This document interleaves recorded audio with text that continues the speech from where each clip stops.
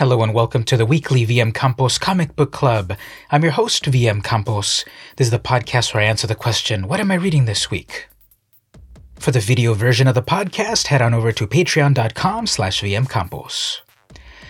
So this is the series where I review a comic book in my collection, new or classic, and I talk about the cover, the interior art, the story, and the enjoyability of the book. Today I've got Sabrina the Teenage Witch #1 from Archie Comics. Now Sabrina's been a character that's been around since the 1960s, and this is the latest incarnation of everyone's favorite teenage witch. What's interesting to me, first of all, about this book is that this is another incarnation of the classic Sabrina, although at the moment, the Sabrina du jour is the Chilling Adventures of Sabrina version, the much darker version. This one is not the dark version, although it does have instances of something a little bit more mature.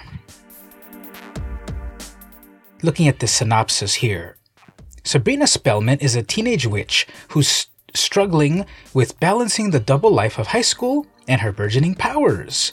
Newly relocated to Greendale with her aunts Hilda and Zelda, also witches, Sabrina is trying to make the best of being the new girl in town, which so far includes 2 intriguing love interests, an instant rivalry, a misfit that could turn into a BFF, and trying to save the high school, and maybe the world, from the crazy supernatural events. NBD.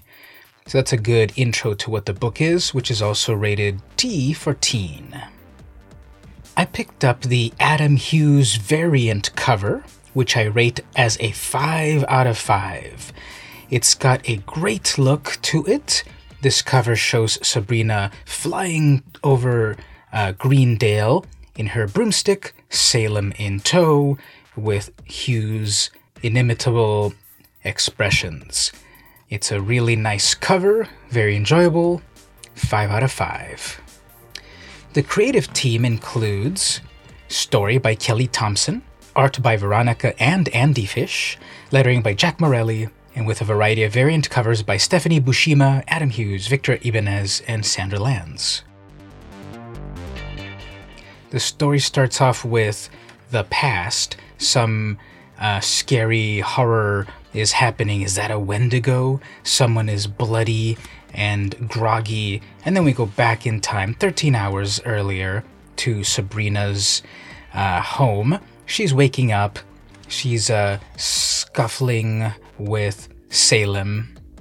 Salem, really? Your butt right in my face before 8 a.m.? Think of it as a wake-up call with a punch. So the story is fun.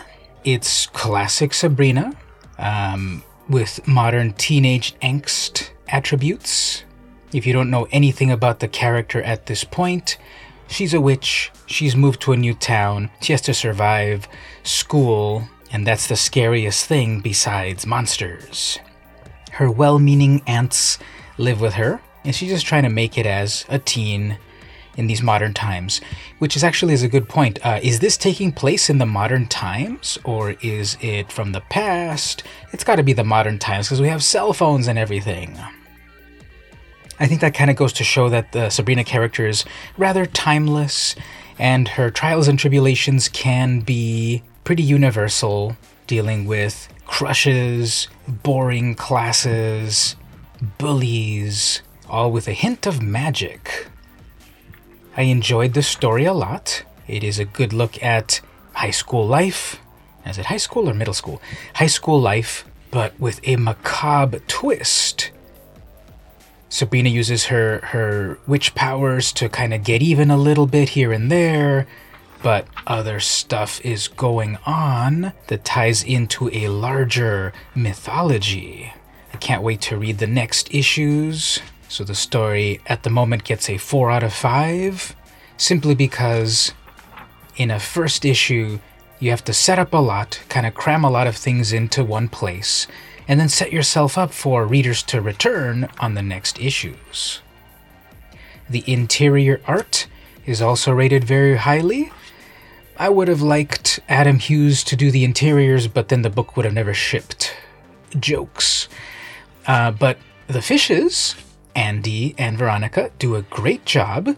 There are a variety of interesting panel layouts throughout the book.